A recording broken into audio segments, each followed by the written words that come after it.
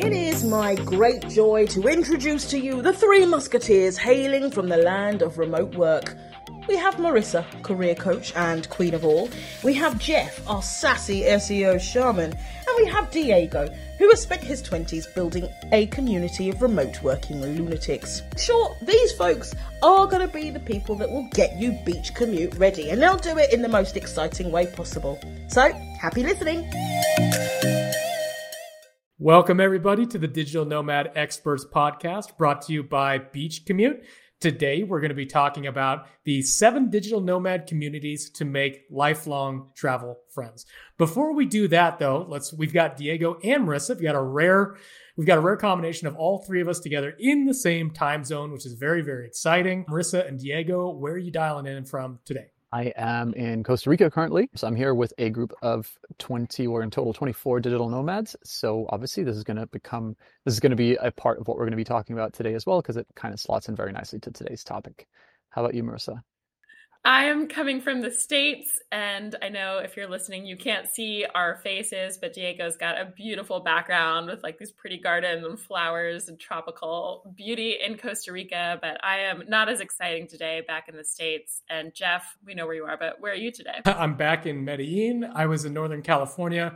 My toes are starting to get a little cold. I said, to hell with this. I am out of here. I'm going back somewhere warm. So here I am. Okay, so let's get back to the topic here. Today, we're going to be talking about community, which is so important to us. And really, it's the reason why the majority of people that I know became digital nomads. It's the reason why I became a digital nomad. And in particular, I tried doing it on my own. When I first went out working alone, I went and traveled alone for a little bit and realized, God, this is terrible. This is almost as bad as working alone at home. And then I found a digital nomad community and I thought, well, none of this matters. This whole lifestyle doesn't matter unless I can share it with people. And I wanted to be around like-minded people that were interested in experiencing new culture and going on new adventures and talking about awesome business plans. And as a result of that, I ended up finding Wi-Fi Tribe, and I found Diego and Marissa, and the community was so strong, we decided to build a business on top of our friendship.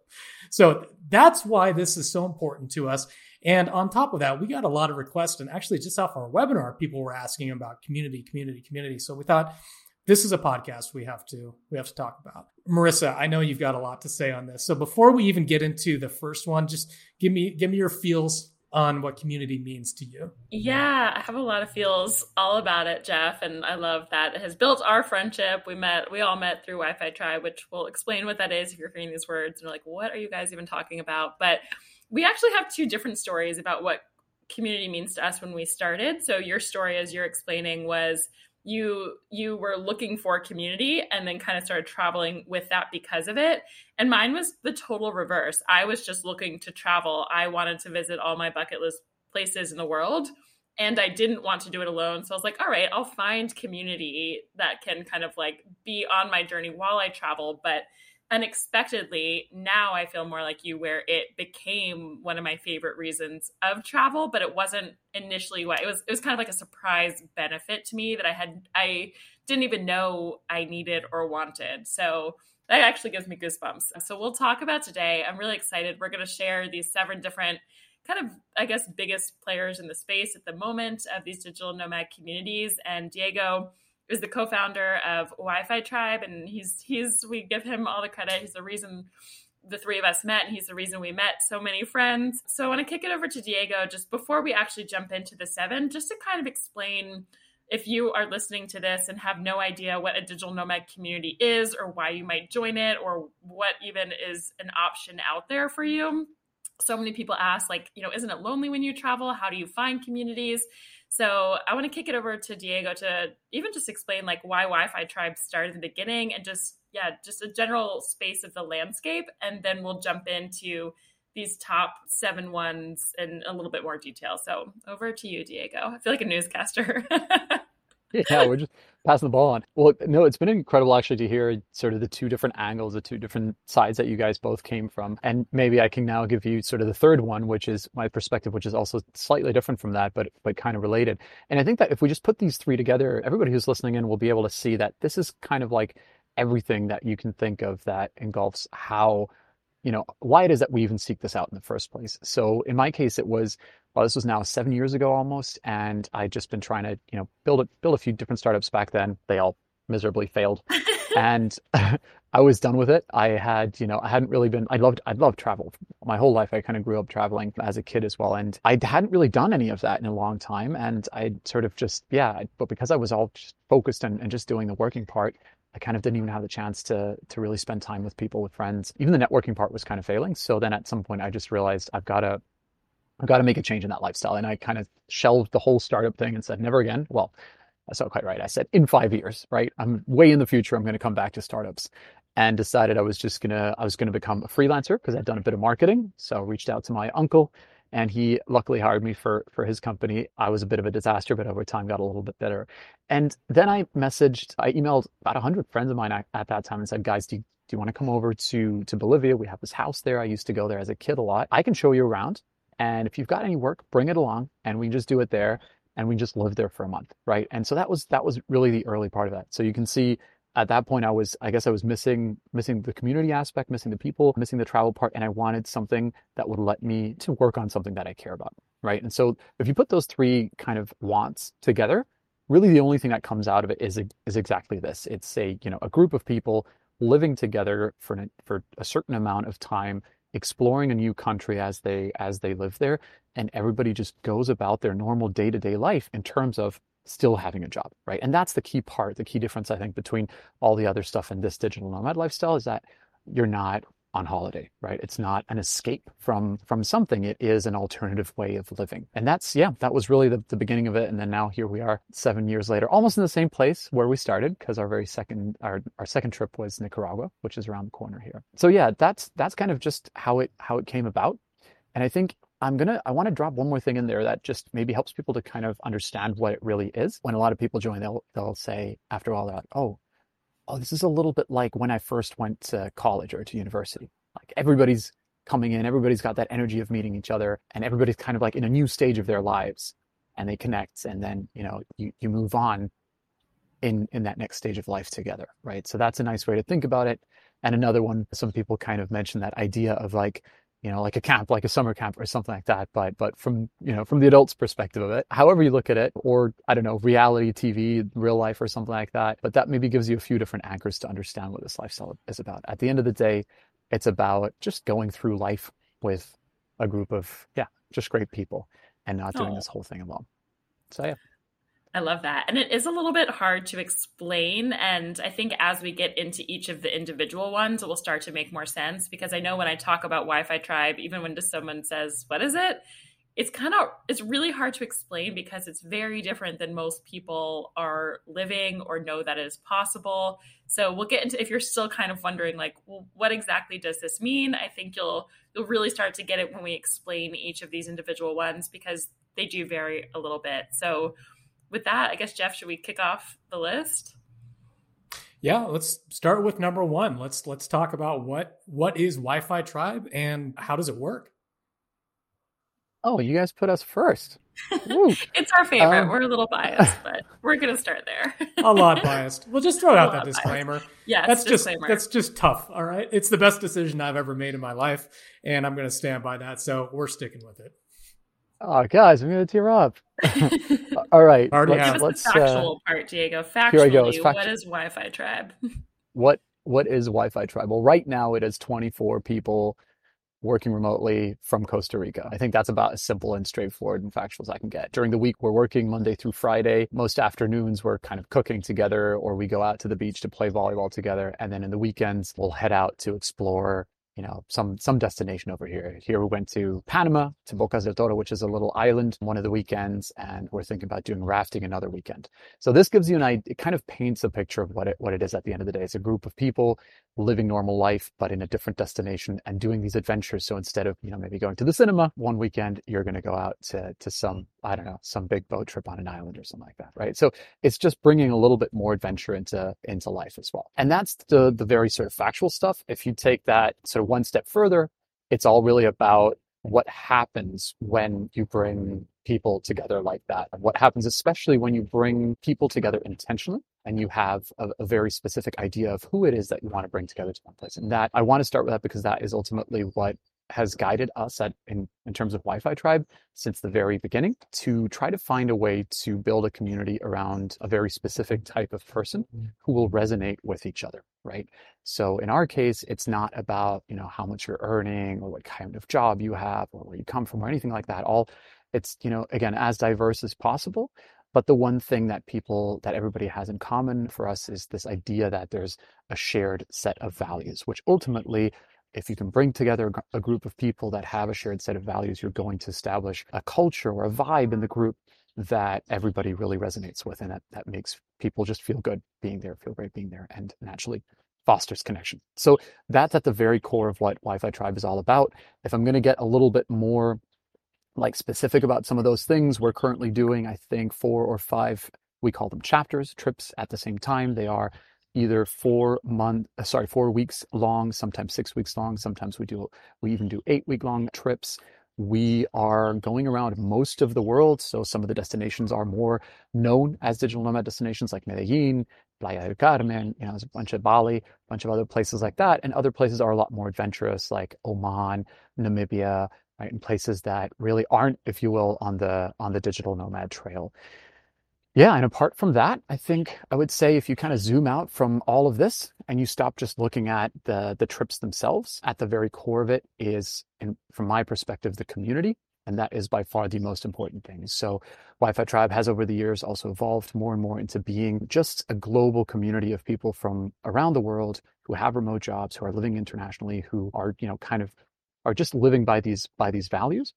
And whether we are doing a trip together or we're just based in a destination somewhere around the world, or we're back at home in our home base, the idea is that the community is always there, and we can just immediately hop in, say hi, and someone invites us out to dinner and gets us to meet everybody who's there in that destination at that time, right? So it's just community, but nomadic, basically.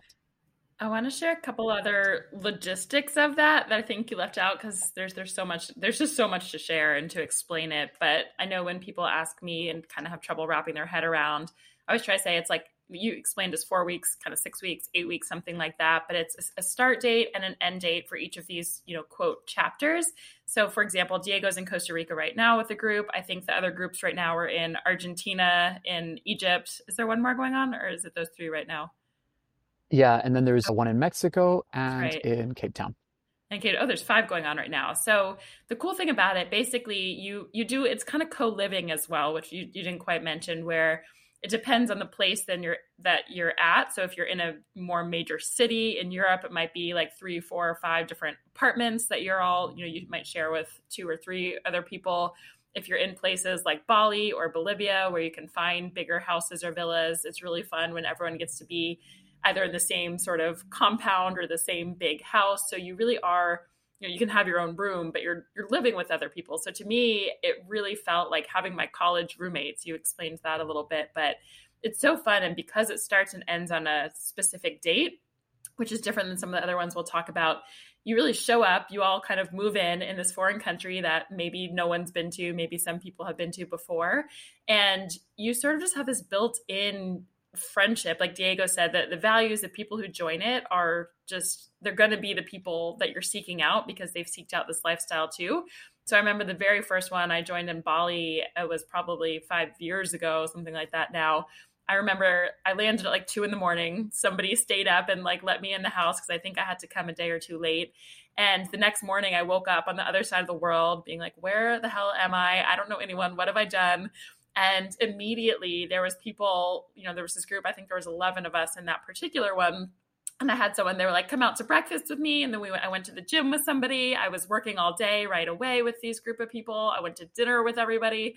And so when you travel, yes, it's always easy to meet people, but a lot of people, especially if you think about backpackers or even some nomads who don't join communities like this, you find very fleeting friends. You might find this really awesome person who you overlap for a day or two, and then they disappear off somewhere else. And the wonderful thing about most of these communities, but especially Wi-Fi Tribe, in my opinion, is you go and you spend a month with these people, and it's like immediate friendships, but like real friendships and real people, as if you just landed with 10 of your best friends to travel in a new place. And it's really special and really magical in a way that's hard to explain until you do it. But it to me, I don't know if I've shared this before because we haven't done my full story, but I was engaged, I was going to get married. And instead of like a honeymoon, my boyfriend and I, or fiance at the time, whatever it was, we were going to quit our jobs and travel the world for 6 months. And I left that engagement, but I still wanted to travel. And I'm totally capable of traveling alone. I've done a lot of it. But as Jeff said, like, I don't like it. It's not as fun to me. And so this was a way where I could just land immediately. And it's the same for a lot of these different communities we'll talk about, but just have this built-in group of people where I'm going to live for a month, like from the start. So it's just one less thing that you sort of have to deal with when you travel. But Jeff, anything else? It's complicated to explain. So we want to get to all of them as well. But Jeff, do you have anything to add either to Wi-Fi Tribe or just in general? We've tried to be objective as possible, but it is an impossible thing. You're trying to be objective about something that is intrinsically emotional. It's an emotional thing. Yeah. And for me, you described like just walking in to a friendship of 10 years. That's exactly what it was. And I'm full circle back around where I started. I'm back in Medellin, and I'm actually right down the street from a cafe where I met my first couple Wi-Fi Tribers. And It was like picking up a conversation with an old friend from like a year ago. And we didn't skip a beat. I walked in and was like, oh, hey, what's going on? And we just there was no small talk. It was just all big talk. Oh, I'm working on this. I'm working on this. Talk. Yeah, it's a big difference. We didn't start talking about the weather or anything like that. We immediately engaged in our interests, and come to find out, we had very, very similar interests. We had very similar worldviews, and a bunch more people came into the cafe. I'm like, oh my God, it does feel like college, except in college, you get a mixed bag of people that you very much like and a lot of people you very much dislike. There's none of them. Like it was like a whole group of my best friends, like walking down the stairs. Mike Dane used to say this, a guy that we had on the podcast earlier. It's like walking downstairs and finding 15 of your best friends waiting to say hi to you.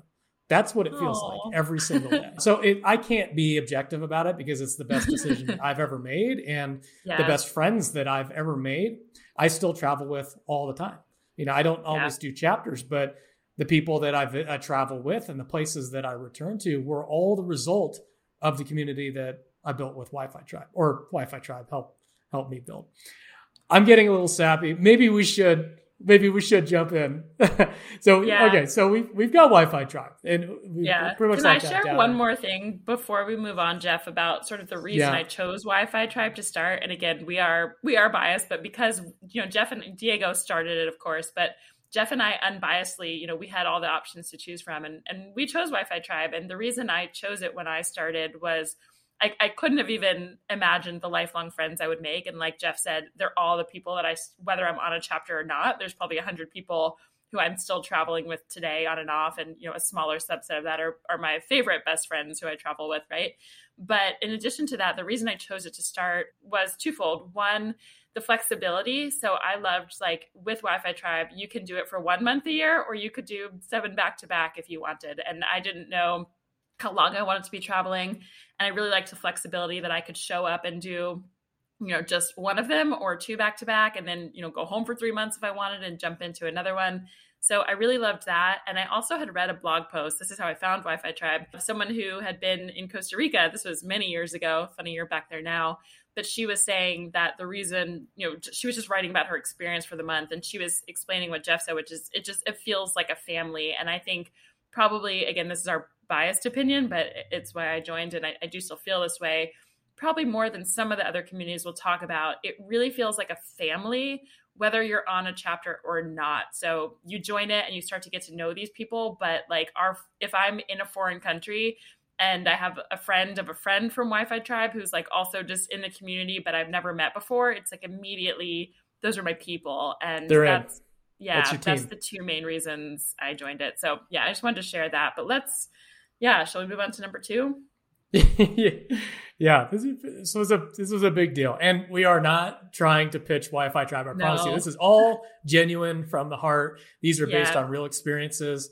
I'm sitting right here now podcasting because of Wi-Fi Tribe. So in case there's any questions, we clear that one up. All right, let's jump into number 2. Let's talk a little bit about Remote Year.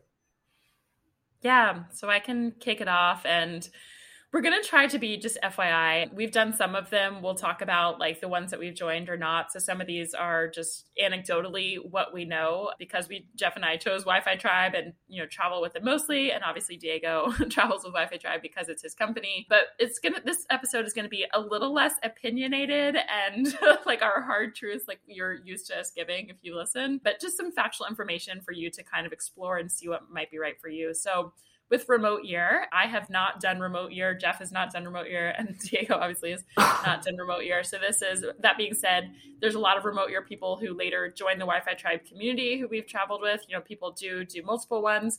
I have lived with, dated, and traveled with many Remote Year people. So here's what I can kind of say about it. When I first started, it's one of the bigger names in the space. Probably if you've heard of any of these, you've heard of Remote Year. When I first started many years ago, it's called Remote Year because it used to be a 12-month program. It used to be you signed up for a full year of it, and each month you would go to a different location that they set up for you. And it was a specific, this is the 12 months. These are the 12 countries you go to.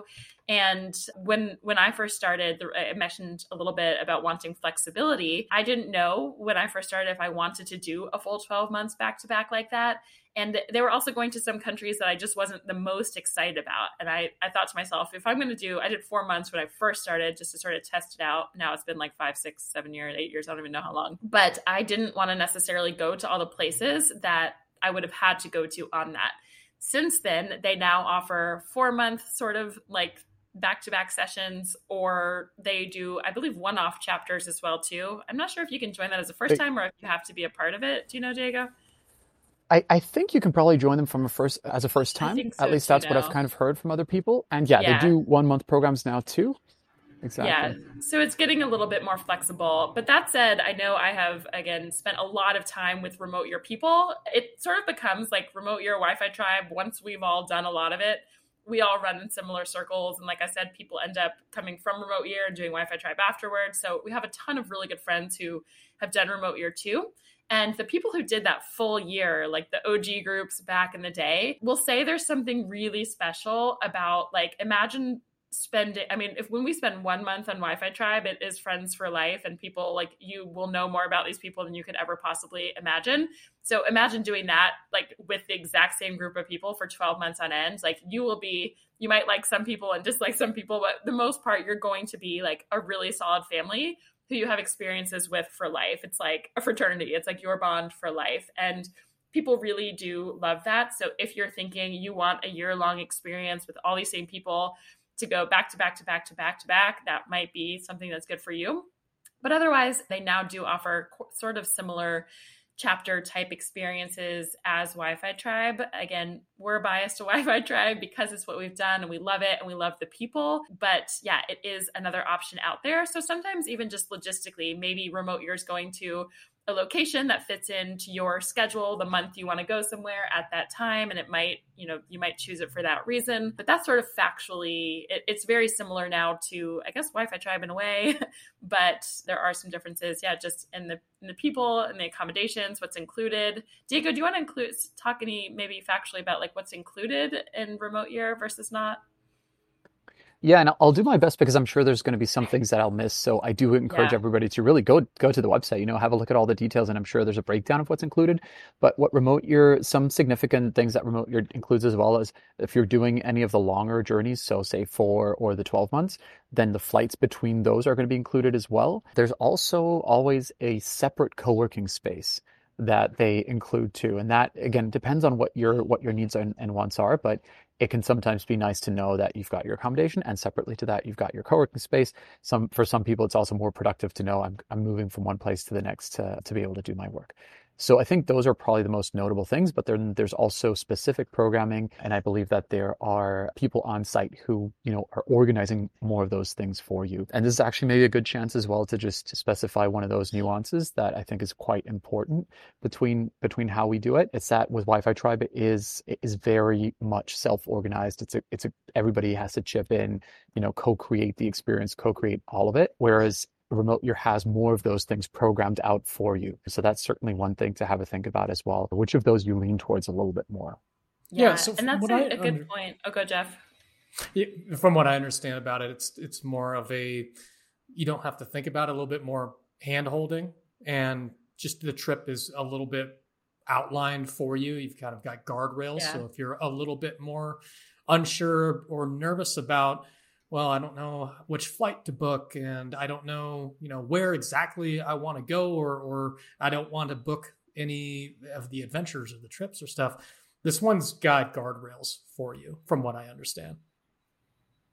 Yeah, I was going to say something similar. And it can seem, I know, hearing that, it might be like, oh, it's nice. Everything is planned for me. And there's definitely a benefit to that. And again, if you're newer and just want to have the things done for you. And then on the flip side with Wi-Fi Tribe, so again, it's nice not to think about things sometimes, but it is also kind of cool with Wi-Fi Tribe to say, all right, like, what do we collectively want to do this weekend? Let us plan it. And you have a little bit, I don't like when people tell me what to do. Just in general, the boys know this about me. So I like that kind of have the freedom. But if you're someone who does just say like, hey, I want to show up, I want my flight booked, I want to be told, here's this option, choose it or not, then that might be for you. So again, one isn't necessarily better or worse. They're just a little bit different. And yeah, we're trying to describe what those differences are. So yeah, I think that's great for Remote Year. Anything else?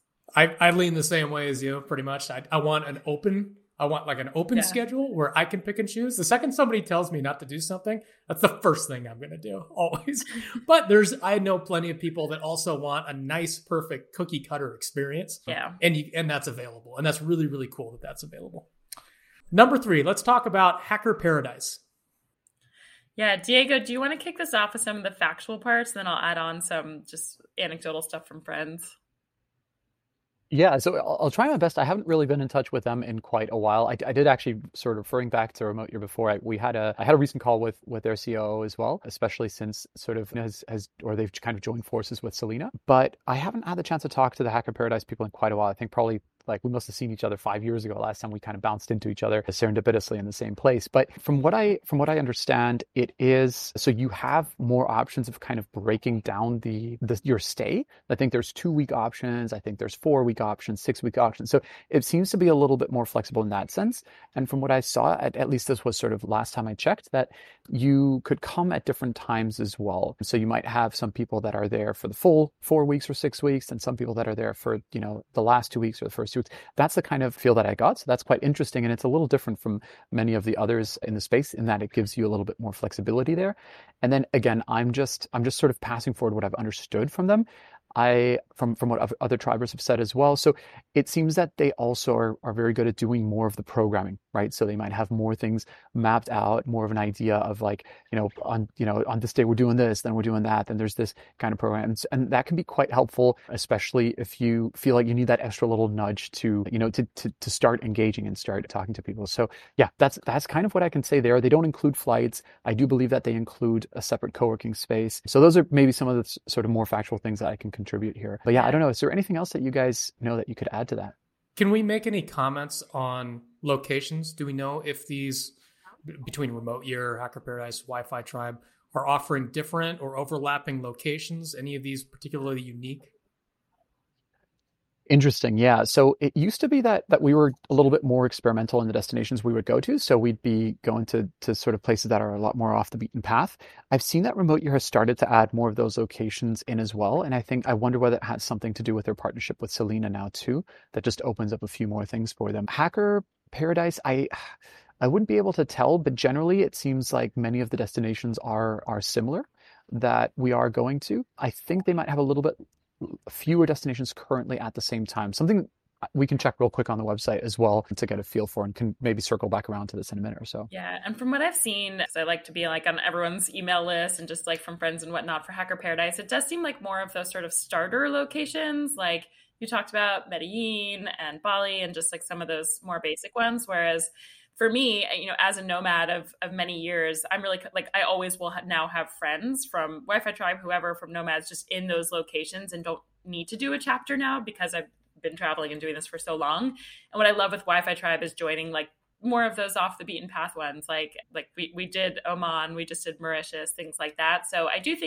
still do believe that Wi-Fi Tribe does kind of those more, you do the starter locations, but also some of those more exotic ones, I'll call it, where it's just really nice to have a community that would be hard to find as a digital nomad otherwise. And then to add a little bit to Hacker Paradise, again, I haven't personally done it, but from what I understand, I have some really good friends who did Hacker Paradise first and actually then joined Wi-Fi Tribe, and that's where I met them. I know it's sort of, I believe this is like, again, our anecdotal facts that aren't actually facts, but I think it started the name Hacker Paradise because it was more of like the sort of like software development, like people who tended to work remotely in that space were kind of getting together in that way. And then it sort of turned into something a little bit more on the Wi-Fi Tribe, like open to just travelers in general. But I don't know if they still do this. This was years ago, like my friends did it anecdotally then. They did offer more, we call them skill shares at Wi-Fi Tribe, where we just kind of like, we'll share our own sort of, like when we were in Bolivia, Jeff is an SEO marketing expert. Like he's like, I'm going to teach you all about SEO for an hour. Anyone who wants to join, come. Whereas Hacker Paradise, they almost have like official people there and have official, it's more like businessy. Like they have these official, like if you're starting a business and want to learn about this, or if you want to do this, it's like those things are sort of mastermindy, kind of like teaching, almost like a retreat to like get you almost like a boot camp to get started, to start a business. That's where their roots are. I don't know how much that all still exists, like to be totally candid. So do a little bit of research, but that's where the roots are based in. And I think that they probably still do a little bit of that. But again, if you're listening, we're doing our best, the best that we can to share like what's out there still. And they do still exist and go to these places for, 2, 4, 6 weeks at a time. So we can definitely tell you that, but do a little bit of research to see like what they're offering still. But I know that's where they started. And something for the audience who's going to become digital nomads eventually. Regarding locations, we do have a podcast on starter locations, which is really, really good for beginning, like first place to go digital nomad kind of thing.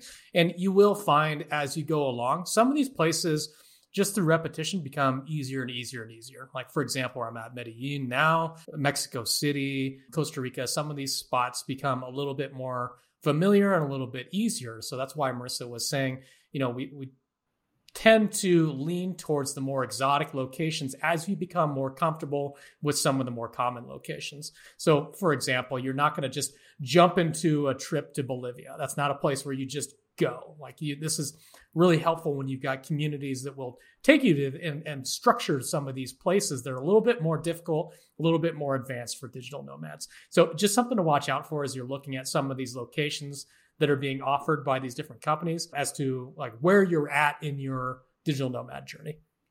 Yeah, and that was episode 10. I just looked that Jeff is referring to, which is the top 6 starter locations for digital nomads. It's one of our most popular episodes that people love. So yeah, check that out. And I think let's move on to number 4. Yeah, number 4 is Nomad Base. Yeah, so I can hop into this one because I've got some experience here. And we'll say Nomad Base and Nomad Cruise are part of the same company. So it used to be Nomad Cruise is where they got their start. And then COVID happened and cruises were not happening. And pretty much I feel like they're just sort of getting back into the swing of things. So the founder of Nomad Cruise started something called Nomad Base during this time. So I'm going to explain both because I've done a little bit of, this is when I have actually personally joined. So whereas Wi-Fi Tribe, Remote Year, and Hacker Paradise are sort of like month-long, or call it, 4 or 6 weeks, something like that, experiences where you go to a country and you are with, anywhere from maybe 10 to 20, 25 people, something like that for a certain amount of time. Nomad Cruise and Nomad Base are very different. So Nomad Cruise used to happen just twice a year, I think. And now Nomad Base, I think, is happening 3 times a year. And they're just going to start I think I just saw a notification that they're going to start their cruises again. But the first cruise I went on is basically call it, it depends on which the location is, how many days it is, but it might be anywhere from 200 to 500 people who are part of the cruise, specifically for like going as nomads. So there's some other people on the cruise too, but you almost feel like they don't exist. It's mostly you're there with the people. And I say that because that's way, way bigger than what you're going to find in these other kind of month-long experiences. And there's pros and cons to that. But with that group, I would say about 50% of people who are attending Nomad Cruise and Nomad Base are aspiring digital nomads, and 50% are already nomads. So it's kind of one of the only places where you get this really cool mix of it, if that's what you're looking for. So if you are listening to this and you're not yet a nomad, some people will take actual, like crazy thought, take vacation days and use it to go say, like, I want to learn from people who are already nomads. I want to surround myself with people who are living this lifestyle.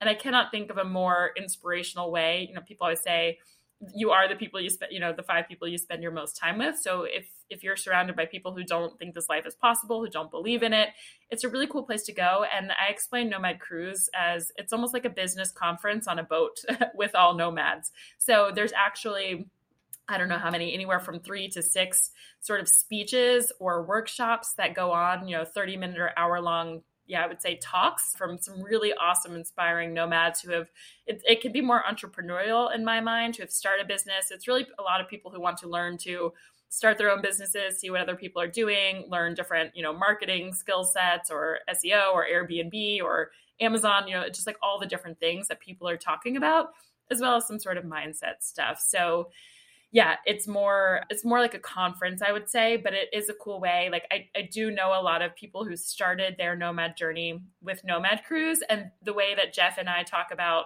Wi-Fi Tribe are our people who we travel with for the last, 5-6 years. A lot of people have that same community with Nomad Cruise. And to me, in my honest opinion, it's not the same family, because it's just not the same as living for a month side by side with people. You just can't replicate that.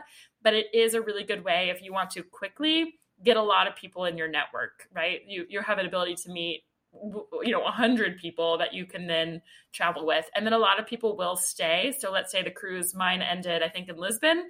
I stayed there for 3 weeks. A lot of people will stay. Sometimes it ends in Brazil. Sometimes it ends in Dubai. Like, it just depends where you go. But people will then stay and sort of unofficially, live together, hang together for another couple weeks or travel around that country afterward. So it feels more like you're taking time off from work. It's not really as much like you're not working while you're there. It's interesting. Yeah, but it's a different way, but it is a good way to meet community. And there are a couple friends and people who I've met from there who I do still keep in touch with and travel with for sure.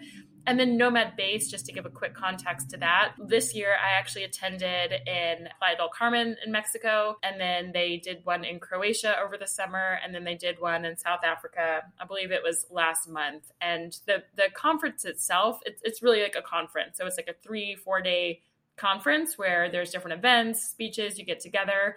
It is on land, and they do some excursions, traveling. So it's trying to sort of replicate what they had with Nomad Cruise, but on land in a certain place. And then people also will stay and travel together. So yeah, those are kind of grouped into one. But do you guys have any questions? Is there anything I didn't explain well from that? Everything that I've heard about Nomad Cruise, it feels like the 7 layers or the 7 degrees of Kevin Bacon.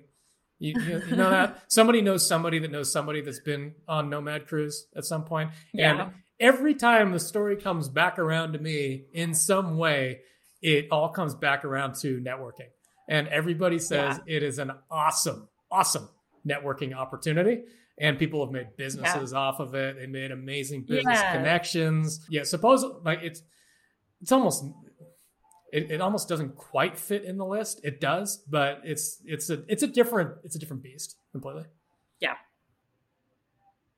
And maybe one more question, just in case you have any information on this. Do you happen to know if there is, because you had this great chance to just talk about the cruise itself, right? Which is where it all started. Do you have any idea if that's something that's coming back soon? Has the guy talked about that at all? Do you know if?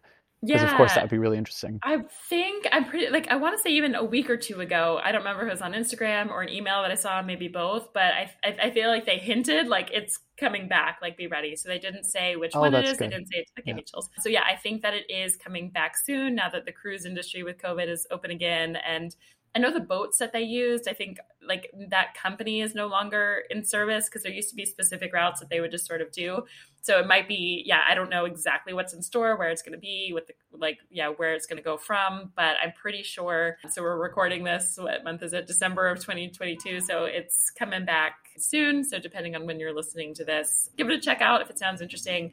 Nomad Base definitely exists still a couple times a year, but the cruise, I believe, should be back in action soon, which is cool because it's a more confined experience. If I think about when I was in Playa on the Nomad Base, I had a lot of Wi-Fi tribe friends who I was like living and hanging with, and I was like, I can kind of disappear and not see all those people. But when you're on a cruise, it's just a better, I guess, like a more confined way, the same way as kind of that month long where you're living with people who you just, I think, form deeper, quicker relationships with people. So they're both cool in their own ways, but the Nomad Cruise it's its own special thing, and that should be back soon. And number 5, we've got Outsite, which is a really interesting option because if you go to their website, you can actually pull up a map. You can say, book a spot now, and you have to become a member, of course, but you can go in there and just like going to booking.com, you can pick a location and you can pick the actual dates that you want to go. So unlike when you're going with Wi-Fi Tribe, you've got your month to up to 6 weeks. Diego, what's the max now? About 6 weeks, 8 weeks or so? That's right. Yeah. We'll do 2 months in a row. Yeah, you're right. Yeah, this one's a little bit more like a customized self-select what I want to do by days. So if you're looking for the opposite end of the spectrum, you'd have a remote year, which would be the long-term 3-month plus type of thing. In the middle, you've got Wi-Fi Tribe, which you're looking at about 4 weeks to 6 weeks or so. And then you've got Outsite, where you can go and book just a number of days. So if you're looking for ultimate flexibility, this is a pretty interesting option. Diego? Yeah, I think that's a great way to describe it. And I would say in that sense, it's also quite different from these other things that we've been talking about so far. So it's just really nice to have this option to be able to talk about. So they had initially most of their properties around the US. And so that's also where most of those people came from initially. But now you're starting to see these properties coming into, there's in Lisbon, Bali. So bit by bit, they're coming into, and some, I think, in Central America, they're coming into other places in the world as well. So that network itself is expanding. So the way I would kind of describe it is to say, well, it's actually a network of co-living houses around the world that you can access as a digital nomad. So that's a really cool concept as such. I don't know if this is different now, but initially they had a part that was, so they would have basically members only that could book, and anybody could book on Airbnb, and I don't know, maybe booking.com as well. So you would have a mix of the people there, and over time more people would probably swing into that membership. I don't know how that is now, whether it's kind of shifted to it only being a members thing currently. So I'm not sure if either of you have some insight into that or just anything else to add, really.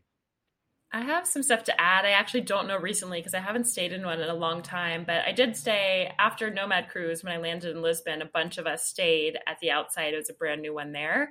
And what I'll add to it's sort of, if you think about if you were backpacking and going to a hostel, right? The point of doing that is you get there and there's other kind of like-minded people who you know will be just easy to make friends with. They're also traveling and backpacking. And to me, Outsite is sort of like the digital nomad version of that, where it's not a community from start to finish on certain dates, but when you go, you sort of know that the other people there are likely going to be digital nomad kind of people. So it has the benefit of, to me, it's almost like a hotel where the other guests are going to be digital nomads. And often, I don't know if every single one of them, but the ones that I've stayed at have co-working spaces that, at least in the past, you had to pay additional for them, but they were on site, which is just really nice. So the other wonderful part about this, we've talked a lot on the podcast and other episodes of just the importance of having good Wi-Fi when you land in a place, and a place that you're just going to feel pretty good in.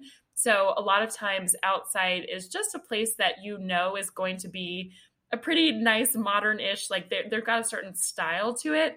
And it is built for digital nomads in mind. So the Wi-Fi is going to be good, which is, top of importance. So if you are just like, oh, I think I randomly want to book a flight to, whether they have some in California and Lisbon, all over the world, Central America, I think they're expanding more in Europe and other places. But if you're just saying, I don't really know anyone, I'm not ready to join one of these groups, I just want to go somewhere for 2 weeks and work, or 4 days in between my vacation, whatever, it's a good place just to go and stay. And you'll find some other people where you can have some cool adventures, but it's definitely not the same community. Like they're not going to be your lifelong best friends because people are kind of coming and going. You might overlap with someone for a day or 3 days, but it's just like a hotel where you're going to find other people who are like you and just have a good couple of days. And people do sometimes stay for 2 weeks, a month, like you can, but the other people are going to be coming and going. It's a good, just dip your toes in the water, total flexibility. Yeah. And I just got the map up right now. You've got all the normal, like easy starter digital nomad hotspots in Portugal. You've got a bunch in Costa Rica, a bunch in the States. So if you just want to give it a shot and say, do I like this travel and working thing? It's kind of an easy, low risk way to go. Yeah. But yeah, don't think it will be your lifelong friends. So if you do it and you're like, I didn't make friends, I'm going to be lonely. Like, don't let that be your only judgment of what a nomad community can be, but do use it as sort of a jumping off point. Yeah. Good point. A complete opposite end of the spectrum, just getting your feet wet, but realize that there are other options that could be like big community building type of thing. Just a different offering. Let's jump into number 6, Selena. Selena has a very interesting story. Marissa, do you want to lead off with Selena and what you know about it? Yeah. So I'm trying to think how many I've stayed at. I think I've only stayed at one Selena, and that was in Panama, in Bocas del Toro, where Diego just was like a week or so ago. And they actually have 2 locations there. One of them is in a really backpackery sort of place, and the other one's on this remote little island where I stayed there because sort of like outside, you can trust Selena to have good Wi-Fi, and that is important to me as a nomad. And I was in Bocas del Toro in Panama many years ago now, and I wanted to stay on this little island where there almost was nothing, like there wasn't anywhere else. There's almost no other hotels there, but it's the only one that had Wi-Fi. So that was sort of why I joined it to start. Was that Red Leaf? Like Red Leaf? Red Frog. Red Frog, yeah, that's it. Okay. Red Frog Island. Red it was something. A really special... Read something. So I actually went with Murray, who I think was episode number 7 or something like that. A friend who at the same time, Diego was on a chapter with me in Thailand back in 2018. And Murray and I met and lived on Red Frog Island for like 3 weeks. It was just the 2 of us. And I did a lot of work, and it was just a super chill sort of 3 weeks on a beautiful little island. But in general, Selena is, I guess, technically a hostel. That's where it started. But it's weird to, I think of a hostel as a very, like when I was 22 and out of college and just backpacking around Europe or something like that and just wanted something really cheap. But Selena does have, I think there are still like bunk options the same way, rooms of 4 people, 6 people, 8 people, whatever. But they also have individual rooms that are pretty nice now in some places. Like they've got some good decor. And for me, it's really just a place of like, if you're traveling by yourself, sort of like outside, and you just want a place where they're going to have strong Wi-Fi. They do sort of have community events where they have some good common space, usually a restaurant and a co-working space that you can easily meet other people. Again, in my opinion, these are not going to be your lifelong friends. But for example, when I was living in Panama at the Selena, there was a handful of us who always worked in the same co-working space every day. So we just kind of became friends and like would do activities together. And I just saw another one of those guys in South Africa, I guess earlier this year. So that was like 3 years later. So I did keep in touch with one, but it's not like my best friends. It's not like you guys. It's just kind of, again, a place if you are going somewhere, if you're new to this, you don't want to join a community, but you just want to start somewhere, you can trust the Wi-Fi and you're going to meet other sort of like-minded people. But it's more on the scale of everything that we're sharing, it leans more towards hostel and some of that younger kind of, it's not always a party vibe, but like there's going to be more of that if that's what you want. But I'll kick it over to Diego to share anything else you want to share.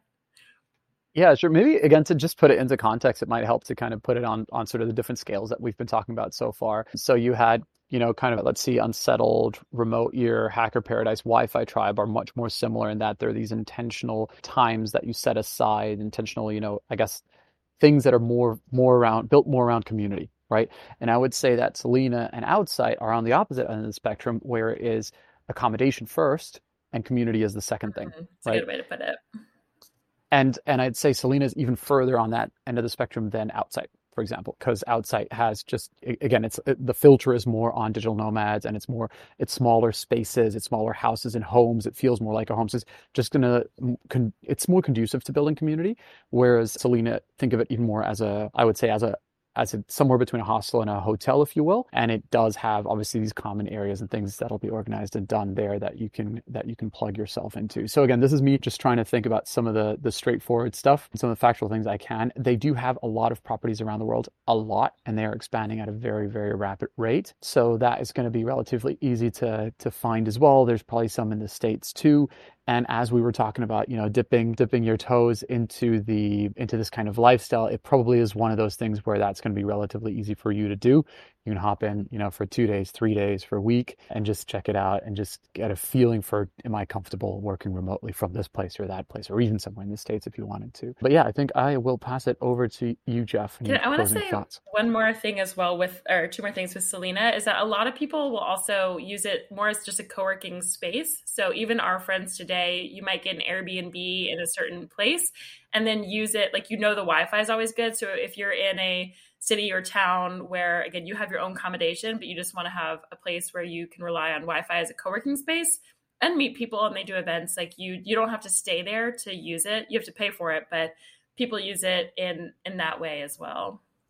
I've used it exactly that way. I actually haven't stayed in the hotel, the rooms, whatever you want to call it, but I've worked in the co-working space, and it's very, very helpful in that capacity, because sometimes when you're using Airbnb and somehow you get screwed on internet and you need something in a pinch, Selina can be there, and you can always guarantee that you'll be able to get good Wi-Fi there, and you'll probably be able to get a quiet place to work. So that's a real positive thing.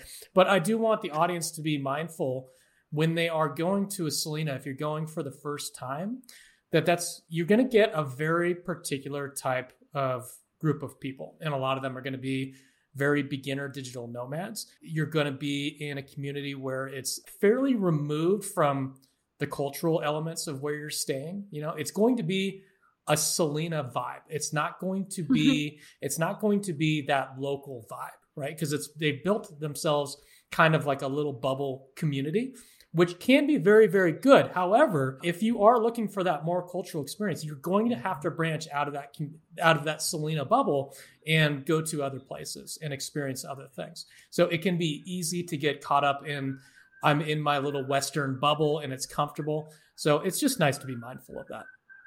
It's almost, Jeff, as you say that, it's like, it almost sounds like the McDonald's of like co-living. So there's like sirens in the background. Apologies, but it's passing by. But yeah, it's sort of, sorry if that's harsh, but it does kind of remind me, as you're saying, like, and sometimes there's a need for McDonald's. So people, if you're in a foreign country and you've been eating all the local food and you just need, like, I want a burger and fries, I want to know what it tastes like, I don't want to know what it is, then, like, again, that might be your experience. And again, there is a need for that sometimes where you're traveling, where you're like, I've been just in all these remote places, I just need a place where I need to feel easy, feel at home, feel my Western sort of vibe. There's Wi-Fi. It's sort of like that. And they are, for what it's, I think we mentioned this earlier, but yeah, they bought out Remote Year. So that's an interesting sort of take on it as well. Just, yes, you get like the lay of the land, but it does have its place. It is helpful for things, but they are, as Diego said, expanding really rapidly. So it is more of that McDonald's sort of like rapid expansion. And yeah, I would say there's a need for that, but take it for what it is or isn't. Okay, I think that's a really good representation of Selina, and that's going to bring us to the final digital nomad community on the list, and that is Unsettled. Yeah, and you know what? Look, I'd love to hop in for this one real quick first, because I actually had that was the most recent chat I had with them, with one of the founders of Unsettled, and I've got so much respect for these guys. They were there at the very early stages when all of this kind of came together, when all of this started, and that was actually a really interesting time, because in that first year when we were also doing this, we saw probably 100 different companies that were building out these communities come in, and then within about a year, they all just disappeared. So we were kind of keeping track of, as you should. And they immediately, when they entered, I saw them, and like a young entrepreneur at that time, going like, "Ooh, we're gonna have to keep an eye out for these." And I do remember thinking that, because they were so fantastic at how they communicated and their branding. And it was clear that there was so much intent and just passion behind what they were building. And I did have this gut feeling that these guys were going to last. And it's very, very interesting to see that, 7 years later, of these more than 100 companies that have come through, there's 5 left, and they're one of them, right? So more specifically than what is Unsettled, I would say they're, of all of the ones that we talked about today, more of a retreat. So it's a little bit more in that kind of direction. But there's certainly, I would cluster them more in the group of, Remote Year, Wi-Fi Tribe, Hacker Paradise. So that kind of month-long or intentional period where you're building community together. And they're really, I've heard just incredible things from other people who've wanted to go through transformations in their lives in terms of their careers. So usually more later stage professionals who joined them and just had a really good experience in getting inspired and having an intentional, I think, programming, from what I understand, that doesn't feel so structured. So it's almost like they've figured out some kind of a way to do something structured without it feeling structured. And I think that's very remarkable, very interesting. So yeah, haven't ever been on one, but just wanted to throw a shout out to those guys and for what they're doing there. And to give you some idea of where they're going, so like where does this community like to visit, I've got the map up right now. They're going to be doing the British Virgin Islands, Gran Canaria, Argentina, Phuket, Bali, Medellin, Ibiza, Bali again, Tuscany, and Camino de Santiago. And you're looking at, everybody wants to know prices, right? So probably around $2,400 upwards of about $3,500 on the high end. I want to add, we haven't talked much about pricing, and I know the least personally about Unsettled. I actually can't think, I don't know if I know anyone personally. I'm sure I do, but I can't think of anyone who's actually been on one. So I don't have much to add there. But in terms of, Jeff mentioned, we haven't talked much about price, and pricing is changing all the time. So we encourage you to go to the websites and check it out because they do differ a little bit from each one. But what I will say is a lot of times people will look at these communities and the price that you might pay for 1 month is a lot more than what you could find for your own Airbnb, right? So let's say you could find an Airbnb for $1,000 a month and you might pay $1,700 a month for something like this, or $2,000 or whatever it might be. And a lot of people will scoff at that. And I know a lot of digital nomads who have never joined these communities and they're like, ugh, like how could you, like, what's the point? Like you can get this for so much cheaper if you just do it on your own. And we joke sometimes at Wi-Fi Tribe that you pay for your friends. We're not paid friends. Sorry, Diego. It's just a joke, we promise. But there is some fact to it because what you're paying for is the community. And that's why we're calling this, the 7 digital nomad communities where you're going to make these lifelong travel friends. And you don't have to pay for them forever. You can pop in and out and do them as you want.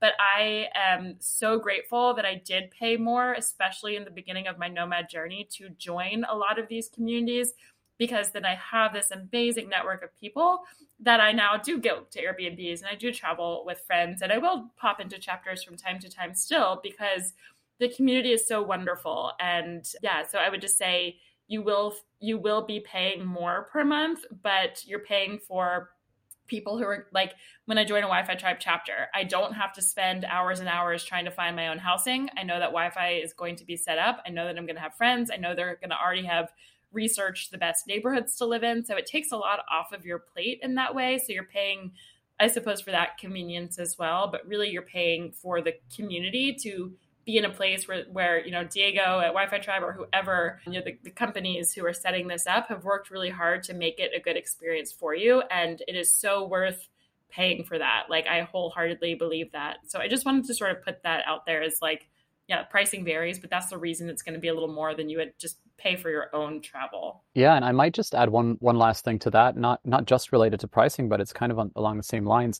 As you're really looking into this, and that's sort of my maybe main advice is research it, right? Really do your own investigations, really get an idea of what it is that you're looking at there. And maybe start by asking yourself, what do I want? What's important to me? What am I looking for? What matters to me more, right? How much does community matter to me? How much does flexibility matter to me, right? And once you've got that, you can then look at all of these things through that lens so that you understand that you're finding the thing that makes the most sense for you, right?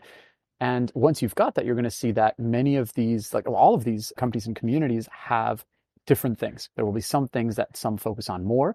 And truly the reason why after all these years, there's only a handful that are left is because they laser focused on a few specific things that they do well and have established a very specific, I guess, if you will, offering or just are speaking to a specific group of people. So what you want to try to do is ask yourself, how do I make sure that I am clear about what I want, so that I am going to the right place where I will feel at home, comfortable, like I fit right in with the right group of people.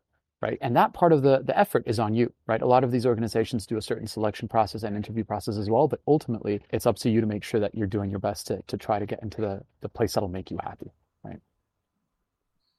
Well, that wraps up our list of 7 digital nomad communities to make lifelong travel friends. And it's absolutely true. We've made lifelong travel friends, and it's changed my life. It's like something that's missing that you don't realize is missing until somebody hands it to you. You know, it's like, oh, here's a cup of water. You've been thirsty. And then all of a sudden you get it. And it's absolutely true. So I recommend everybody to visit each one of the websites and do some of your own research, because we did our best to explain these companies, but some of them we haven't been on trips. A lot of them we haven't been on trips with. So we did our best to be objective and to give you the most information that we had available. But again, I do recommend that you do all of your own research, find out the prices, and think about, again, on that spectrum, where do you lie? Are you looking for a long-term commitment where you want to forge these really deep bonds for a long time?